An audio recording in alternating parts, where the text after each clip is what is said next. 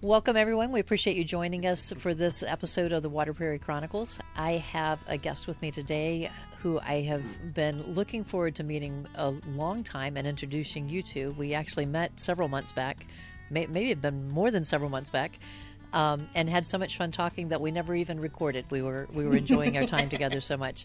So today we promised that we would hit record so that we could share this part of it with you.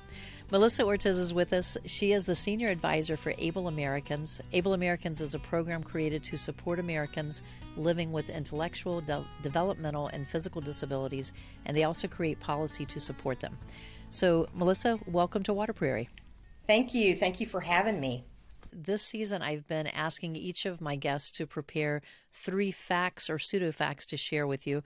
And so, audience, you're listening to hear which of the 3 things that she shares are going to be true and which one you think is the lie. There will be one lie hidden in the group, and this is the game of 2 truths and a lie. If you've played it in youth group or somewhere along the way, you may have come across it.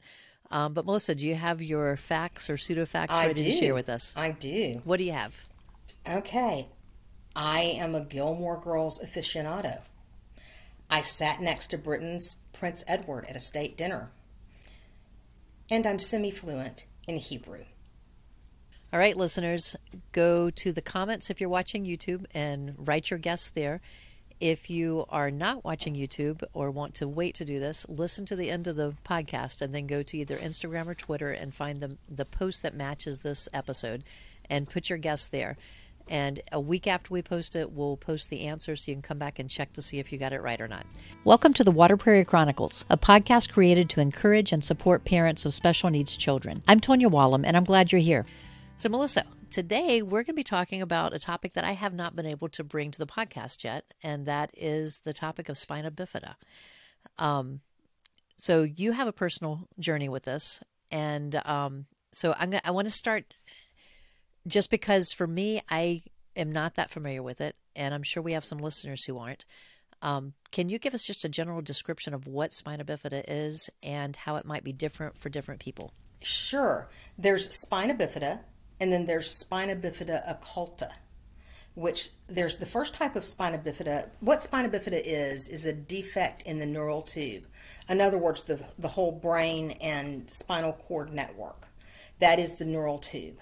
And so when you have regular spina bifida, it usually presents with the spinal cord being outside the spinal column and sometimes outside the skin at birth or barely covered with skin. It usually often presents with hydrocephalus so that the baby needs a shunt. Or you can be like me and be misdiagnosed as having cerebral palsy and have spina bifida occulta that I did not receive an official diagnosis of having spina bifida occulta until I was over 40 years old and living in DC. I was 42 years old when they finally diagnosed it. So I grew up thinking I had cerebral palsy, but the more research that I did, the more I knew that was just not the right diagnosis. And we also did not figure out until I was an adult that I had hydrocephalus. Everybody always talked about my head being big, too big for my body, and I would joke and say, well, that's fine. Jackie Kennedy Onassis had the same problem, and she always looked great in pictures, so maybe that means I photograph well. My mouth has been a huge blessing. My quick tongue has been a huge blessing, but also a huge curse growing up. But getting back to the spina bifida, it can cause anything from a limp to quadriplegia, with being paralyzed in all 4 limbs. For me, because it was not obvious, we never, and even the cerebral palsy diagnosis was not put on me as a label until I was about 6, and starting school and needing services and working with the March of Dimes as a poster child and all those things. And so you sort of have to have some sort of diagnosis. And so that's how that goes. But growing up not being like everybody else was very interesting.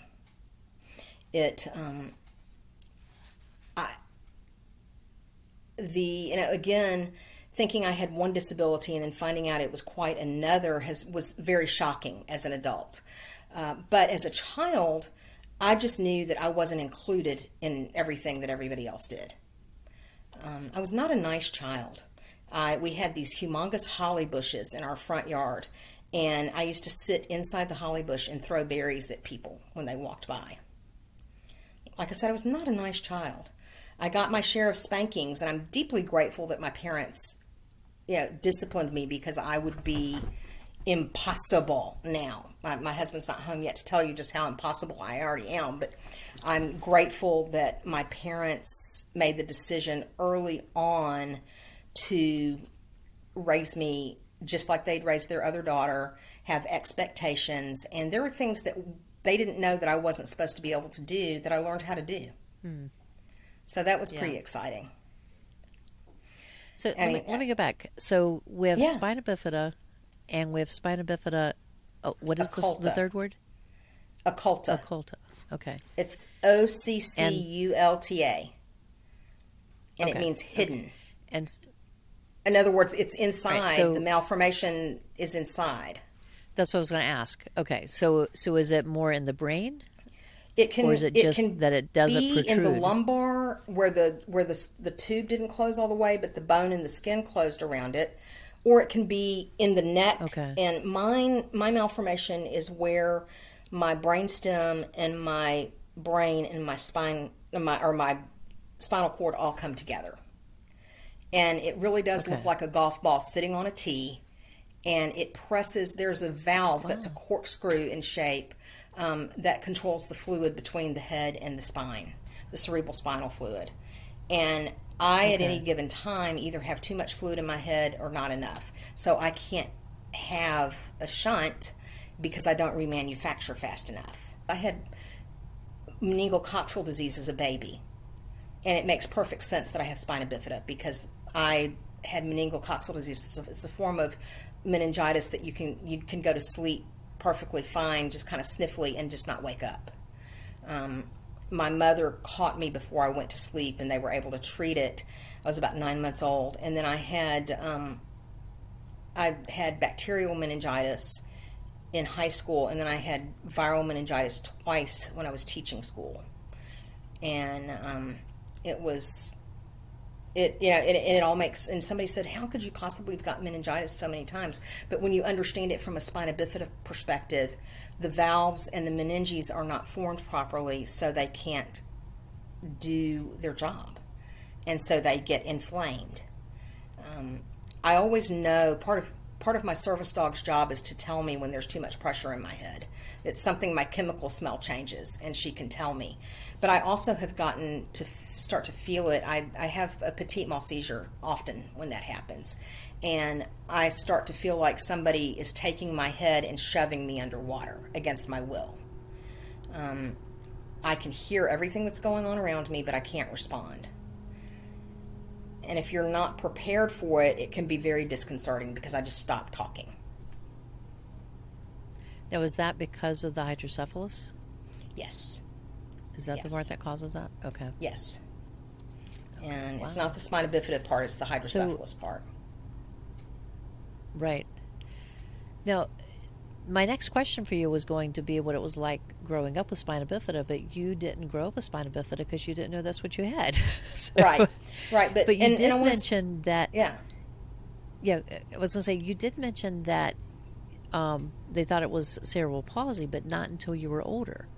So when you were an infant, were there any signs of anything going on? Yes. I didn't sit up. I didn't... My movements were awkward. I had no balance. I didn't walk until I was almost 4. And I wore the little short leg braces with the white high top shoes. And you haven't... it always amazes me how cruel kids can be to each other. You haven't lived until you've been in 4-year-old kindergarten at your uncle's Baptist church, and the whole class is standing around you chanting baby shoes, baby shoes. Because I had the white high top shoes on with my braces as a 4-year-old. And that's just, I don't think, it's cruel, but it's also, it comes out of ignorance. And growing up with a disability, growing up different in any way is so difficult for a child. Whatever it is that separates you from your classmates as being different can be very difficult. And then I had the added, I know that we're going to get into this, and one thing I do want to circle back very quickly and say that not everybody who has spina bifida has hydrocephalus either, so that's a very important distinction I want to make. I have a great friend who has spina bifida, and hers was so slight that you would never know it. You would think she had sprained her ankle. And she has no other evidence of it at all. But I was born in 1966, and in that time period in the South, if you had a child with a disability, most often they were institutionalized. And my parents were having none of it. And my mother made a very brave decision in upper middle class, white gloves and party manners Atlanta, that I was going to participate in everything else my peer group did. And didn't always make everybody happy, and it wasn't always fun, but I'm deeply grateful that she did that. My father died when I was 5, so that's why you'll hear me talk about my mom raising me. He was heartbroken by the disability, but he loved me unconditionally, and I do know that. That's been made very clear to me throughout my life. My mother was an amazing role model because I can't was not an option. My nickname is the Queen of Creative Alternative. And it wasn't meant as a compliment when it was plastered on me, but it has served me incredibly well in getting things done in life. Yeah. Yeah. And so that's that. But the therapy, physical therapy. Other kids got to go to the beach all summer. I went to physical therapy 5 days a week during the summer because Mom didn't want me doing it during school because she didn't want me to miss anything. Oh, right. I come from a long line of teachers. I was a teacher. My mother was a teacher. My grandmother was a teacher. My great-grandmother was a teacher, and my great-great-grandfather was a teacher. And I think his father was also a teacher. So, I mean, that's 6 generations. And wow. So that's a nice way of saying that I come from a very long line of bossy people. But at the same time, I also come from a very long line of people who valued learning. And my mom's mom, when she realized that I maybe had a little more going on in the brain than other 3-year-olds did, she taught me to read. And it was the best thing and the worst thing she could have done. Reading has been such an escape for me, but it has also been, when I started first grade and I was reading on an 8th grade level, my teacher wasn't real thrilled when they showed up with this kid that wanted to check out Chitty Chitty Bang Bang and then proceeded to read it aloud during story time. So, not what she had planned. So. No.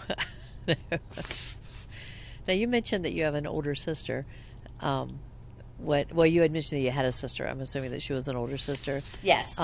Can you describe like what it was like growing up, having a disability, and having a sister around? Sounds like from what you said when you were 5, it was just the 3 of you, or were there other siblings too? After my dad died, it was just the 3 of us. So my sister was 9 and a half when I was born, closer to 10.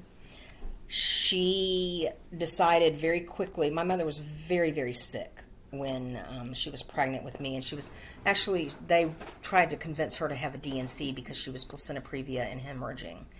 And my parents were not Christians at that point, but they just made a decision that they were going to have a baby.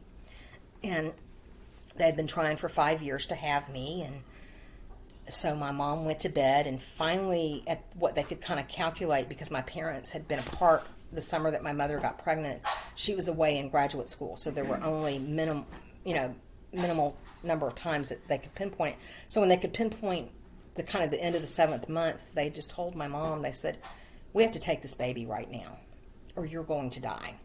The baby's not going to make it. We can't find a heartbeat." So my sister, who is very athletic and very, she's an Olympic caliber equestrian, and she now has her own stables where she trains young riders. And she is one of the strongest women I know. And all of a sudden, she went from being the only child to her mother being in the hospital with the little upstart that was coming. The little upstart coming early, so nobody was prepared. And when they brought me home, I lived in a turkey box for 3 months because there was no bassinet. Wow. And my mother had to have. My father was a meat packer and meat salesman, so that's why we had the turkey boxes. Okay. I was going to ask, but yeah, exactly. So I better give some context on that. Yeah. And they, as I grew up and after I became an adult, I suddenly understood her perspective. I would not have really taken a great liking to me either if I had been in her shoes, because her mom was in the hospital for 6 weeks before, I was born. Oh, right. Mom has to have a hysterectomy, a cesarean section and a hysterectomy to save her life. I live and I come home and I'm barely 4.5 pounds and I have all these needs. Wow. So she kind of got shoved to the side, and I became the center of all family dynamics. And that is the way I've seen so many families, and I have such a heart for siblings of disabled children because they get shoved aside, and it's not to be mean. It's out of necessity. And it takes a very wise parent to see that non-disabled child's need and balance it with the disabled child's needs. Right. I'm going to make a little note here for our listeners. Melissa and I are going to talk again specifically about siblings and parenting more than one child. So watch in a couple of weeks after this one comes out. We're going to have that one as well. So that was actually a good little plug for our next episode with you. But let's go on to. I'm thinking. So you had the needs early, but they weren't really identified as anything specific. It sounds like, and exactly. Then you're probably getting into school about the time that you got the wrong diagnosis. Yes, and I started first grade in a wheelchair. And okay, that's what I was going to ask, what your mobility was. Yeah, I had surgery. I was on crutches with little short leg braces before that, and then I had surgery the summer before first grade. I started first grade in a wheelchair after spending the summer in plaster from the hips down with a bar between my knees and a bar between my ankles. I looked like a triangle. I try to find celebration and excitement in even the most mundane things. And living with Spina Bifida and having to make daily accommodations, if I don't celebrate it, some days it gets so frustrating that I just want to bang my head against something really solid until I have a nice big goose egg. So you had the surgery, you started school, you're in the wheelchair. Did you remain in a wheelchair after that point, or did you regain mobility? I stayed in the wheelchair for the first half of the school year, and then I went back to the crutches and the braces, and then by the end of the school year I was able to be without the braces, but I used the crutches all through that year. And then by the next school year I was just mobile. I had bad balance and I walked with my hands out. Right. I asked at one point, I said, why didn't anybody ever have the idea of having me carry an umbrella, because that would have kept my arms close to my body while maintaining my balance. Physical therapist looked at me and said, I'd never thought about that. And I said, well, that's what tightrope walkers do. Yeah. And she said, no, tightropers hold their umbrella out like that. I said, well, that would have been kind of cool. So, but you probably from what you've described, you probably would have enjoyed that having your umbrella. And going back to being in first grade in a wheelchair, they wanted to put me in the special education classroom. And my dad had died by this point. My mother said, absolutely not. Her brain is fine. And she went and talked to the first grade teacher that I had been assigned to, and the first grade teacher said, I am perfectly fine with having her in the classroom as she is. We lived right across the street from the school, so if there was any emergency, my mother could come and handle it. or somebody that I knew and trusted could come and handle it. Well, what they didn't count on was the game that my classmates would make out of sending me home at the end of the day. Take her to the top of the hill and let go. She'll make it home. There was a retaining wall at the end of the driveway. I didn't always stay in the wheelchair when I hit the retaining wall. No. So I had to learn to wear a sash around my waist in the chair now, so that I didn't fall out of the chair. Did you want them to push you down to your home? I loved that it made me feel included. Okay. I felt included, and I felt like we were playing. I have since talked to some of those classmates, and they were like, well, we just wanted to see what would happen if we did that. As adult, it's really funny as an adult, you look back on some of the things that you did as a child, and you sort of think to yourself, that was really not very nice, or not very helpful. Right. But it was really entertaining. Well, and at least they're honest. That was what it was, and like you said, you like feeling included. But I'm thinking that retaining wall, there's got to be a story behind that for you to have mentioned that. We made our garage into a den, and laid sod in front of it, and put a retaining wall at the end of the driveway so that so that my mom wouldn't drive off the driveway into the grass, or my dad wouldn't drive off the driveway into the grass. And my sister, as I said, she was an Olympic caliber equestrian, and she used to put me on the retaining wall and practice jumping over me. Wow. Yeah. So I'm assuming that you were pretty fearless as a child. Very much so. And I was very, how do I put this? I always had a reason for everything I did. And it wasn't because I wanted to. It was always, well, I thought this was a better idea. Hence the queen of creative alternative. Right. There's a documentary that just came out on Amazon called Shiny Happy People, and it's about the Duggar family and about a man named Bill Gothard and the cult that he started. And my mother was very drawn into that in the early 70s right after my dad died. And so I endured a lot of spanking to get the rebelliousness and the refusal to obey out of me. And Mom hasn't ever said this, but other people, like I have a best friend that I've had since we were 3. And her mom actually said to me one day, she said, as you grew up, I realized that it wasn't that you were disobedient. You were trying to think of the most efficient way for you to get it done. For you to have the energy and to get done what we were asking you to do. And she said, I probably need to apologize to you because I told your mother you were rebellious and disobedient. And I encouraged her in her discipline of you. And she said, I'm not sure I was right. So that is something I've always found very interesting but I've had to live in a lot of forgiveness and go through a lot of emotional therapy to forgive the trial and error. Because I think that this is something that I would say to anybody who has had a lifelong disability.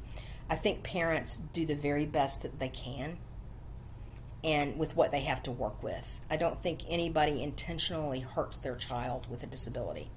But I also think that, especially when I was being raised, there wasn't enough information out there about limitations or lack thereof. And maybe that's not a bad thing. I didn't know until I was in college that people with a neurological problem are not supposed to be able to chew with their mouth closed. And because of the social circle that my mother and father moved in, we went to a lot of fancy dinners. And Amy Carter was in the governor's office as the first daughter when we're about the same age. And I got to go to dinner with them one night with her. And to my great embarrassment, we'd been working on table manners all week, and I understood the forks and I understood the napkin and everything. Right. Then just before the meal starts, my mother produces this little gold easel with a calligraphied sign. Lips together, please. And I got to sit in the governor's mansion with this placard in front of me. Lips together, please. And that that placard went with me for about 3 years at every meal that I ate at home or away from home to reinforce the idea that I needed to have my mouth closed when I chewed. Right. And it worked. It worked. Wow. Nobody's ever turned me away because I had bad table manners. Because you're making your mom proud even today with that. And you don't have to have a reminder in front of you anymore. No. You mentioned that the neighbor's mom who had said that she felt like she needed to apologize for saying that you were being disobedient or willful or whatever. I think the way that you worded that describes a lot of kids who have disabilities. The skills that are needed to continue with your peers through different stages as you're growing up. If you have a disability, if you have a challenge, however you want to term that, you're having to be more creative to get that same result. And so you're learning skills to navigate a little different path to still seem like you're following that same path. And I mean, as a parent, I did the same to my son, where it seemed like he was being disobedient, but he wasn't. It's an outside the box thinking that he was using to get the job done. And he and I have had that apology time as well. So, but the number of teachers through the years who would report the willfulness or the disobedience, and somewhere along the line, before he and I even came to an understanding, I had started asking him the questions. When you did this, what were you thinking when you did it? And it helped me understand the motive behind the behavior instead of superimposing my own thought of what the behavior meant. And I learned a lot once I started asking that question, that 9 times out of 10, it had nothing to do with any type of disobedience. In fact, it was most of the time a very kind-hearted gesture that just went wrong or didn't look right when it was happening. And so I think that's what's happening. But looking forward, though, the skills that are developing are strengths that each person if you've gotten to that point where you can start devising your own creative way to get to things, those are skills that are going to last you a lifetime with it. So yeah. Anyway, I just went to a little tangent there, but it just was connecting a few thoughts that I had on that topic. No, I think it's so important. Children with disabilities have self-image problems anyway, and then to be told that they have a character flaw such as, willfulness, it's painful. It's frustrating because you're being judged all the time incorrectly. Exactly. So we're talking about thinking creatively and all. Can you share any adaptations or accommodations that you've made in your daily life, but also maybe as a child with school even? Were there any accommodations that you were using?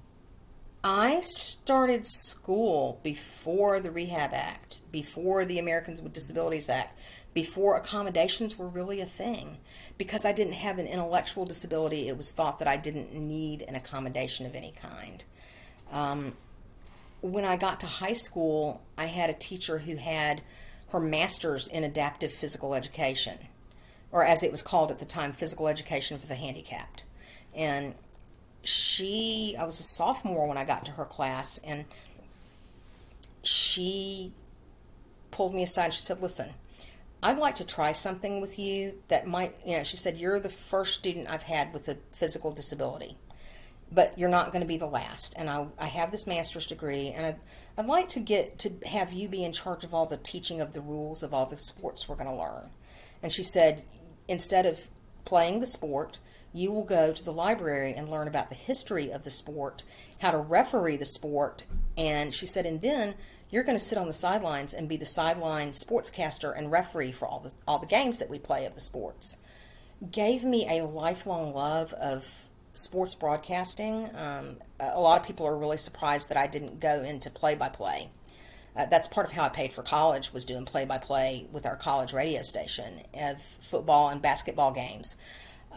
She gave me a love of management. I managed basketball in high school and a little bit in college, not as much in college, but and did athletic training. Because she had a vision for physical education being more than just about what I could do on the court, and it being how I could participate. And it was so much fun. It was discovered early on that if you stuck a microphone in my face, I could talk ad nauseum about anything.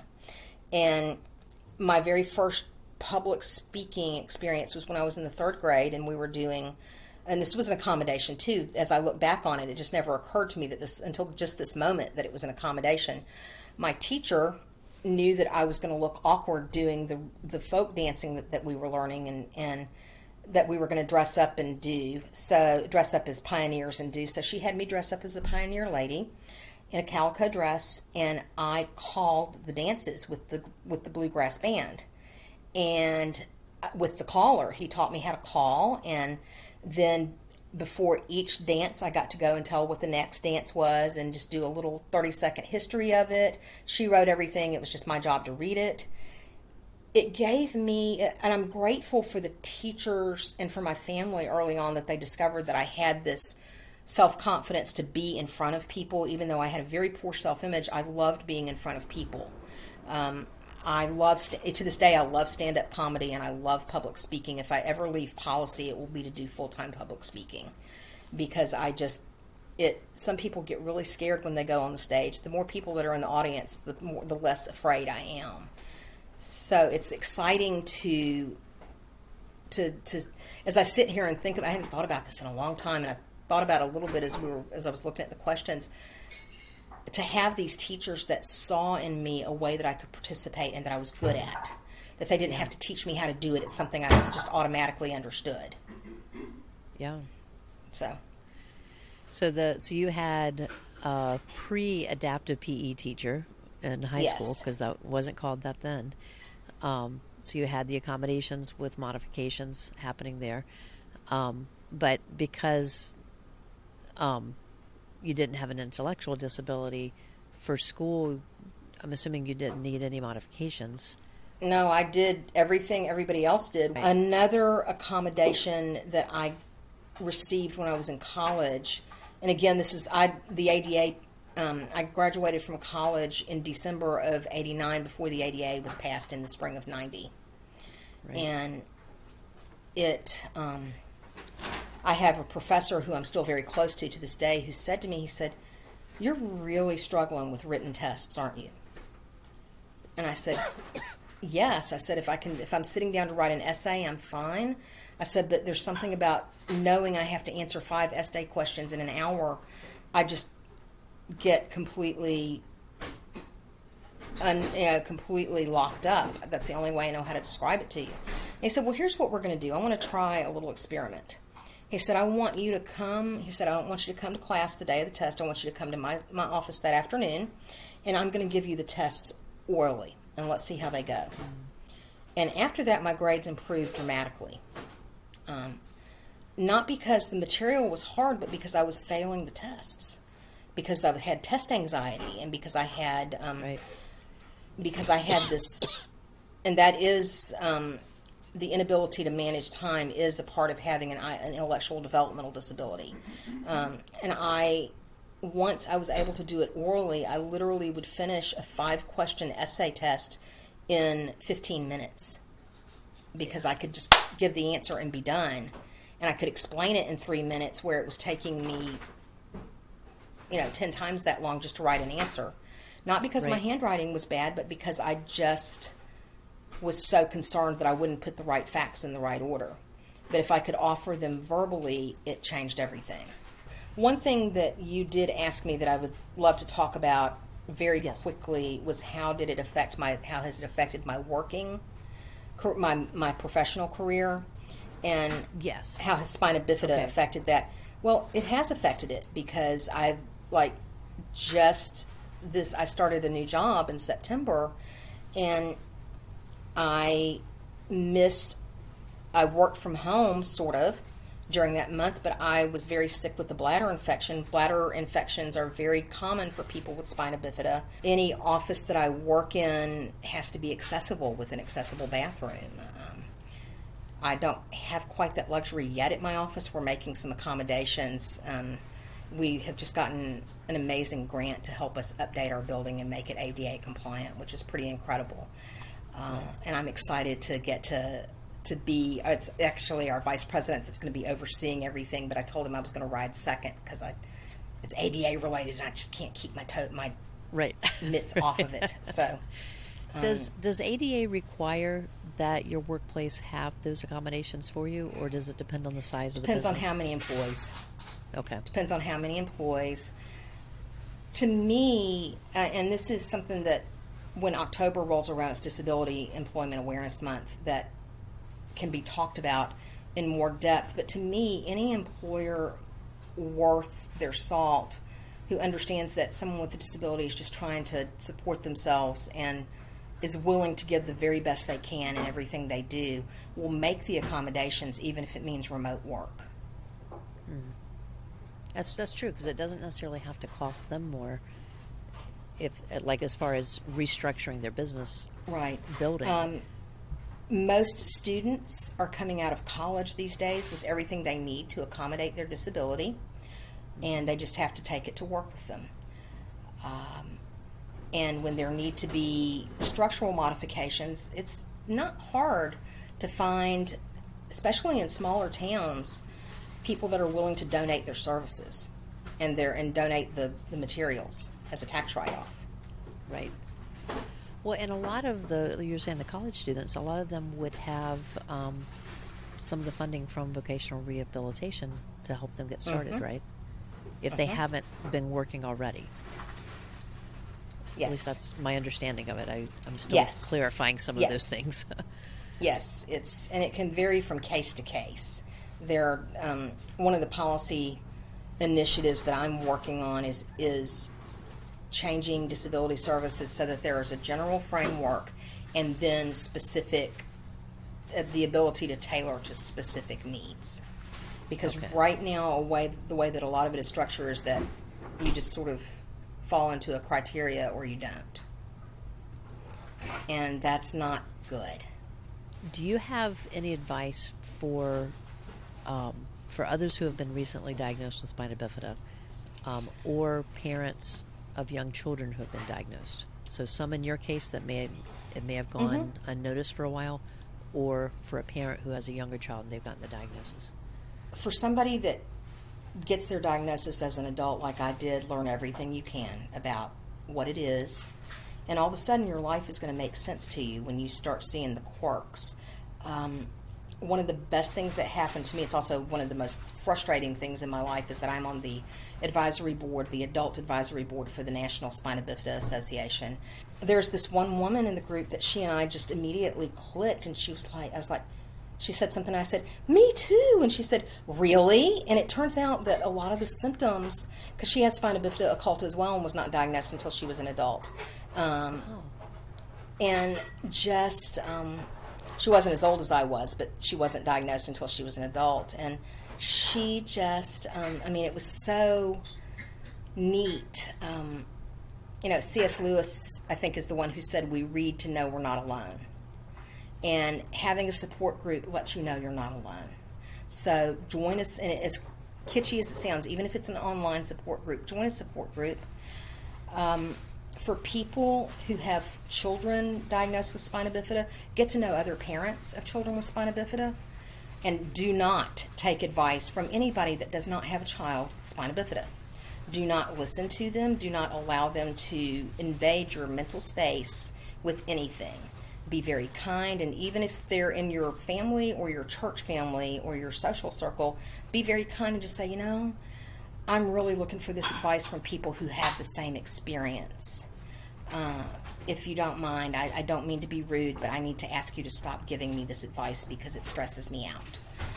Every time that I post on Facebook that I need prayer, I have to post the disclaimer of, I'm not looking for advice about this particular thing. I'm not looking for, if you want to post a verse of scripture to encourage me, that's great, but just pray for me, pray for Tony as he cares for me.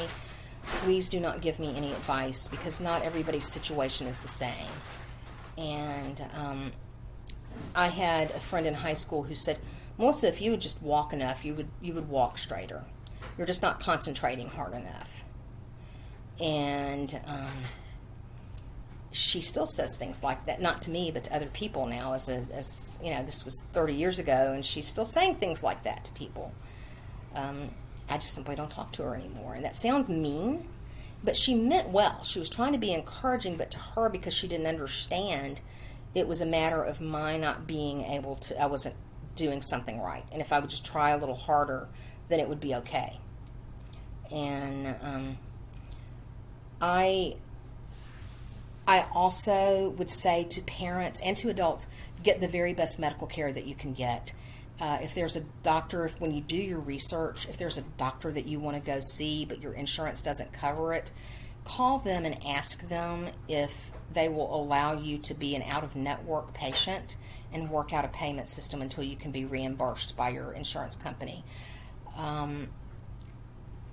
If you need something that you don't know where to find it, message me. I'm DC Bell on Wheels on Twitter and Instagram, and I'm Melissa D. Ortiz, melissa.d.ortiz, and on Facebook.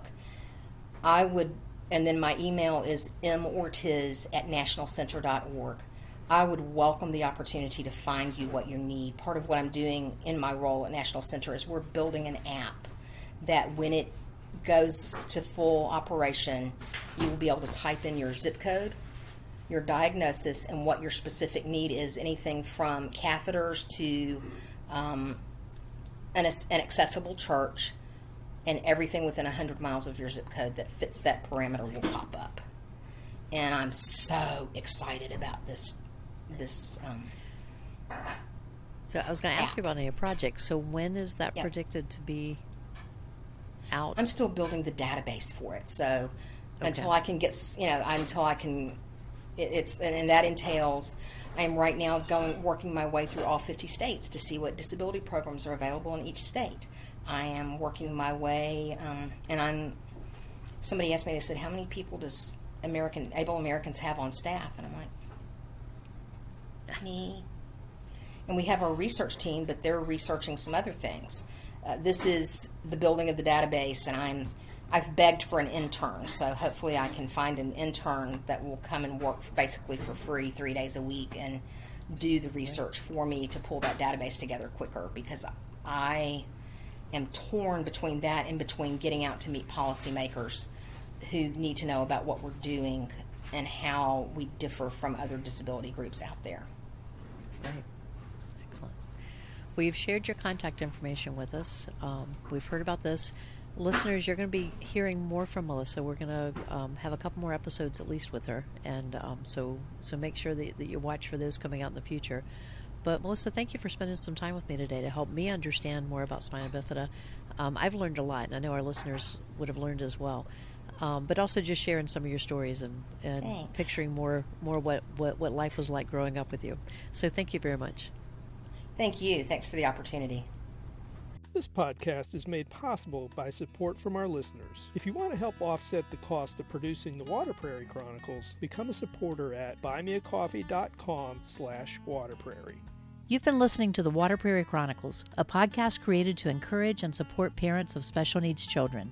I'm glad you were able to join us today and hope to see you back next week for another episode of the Water Prairie Chronicles.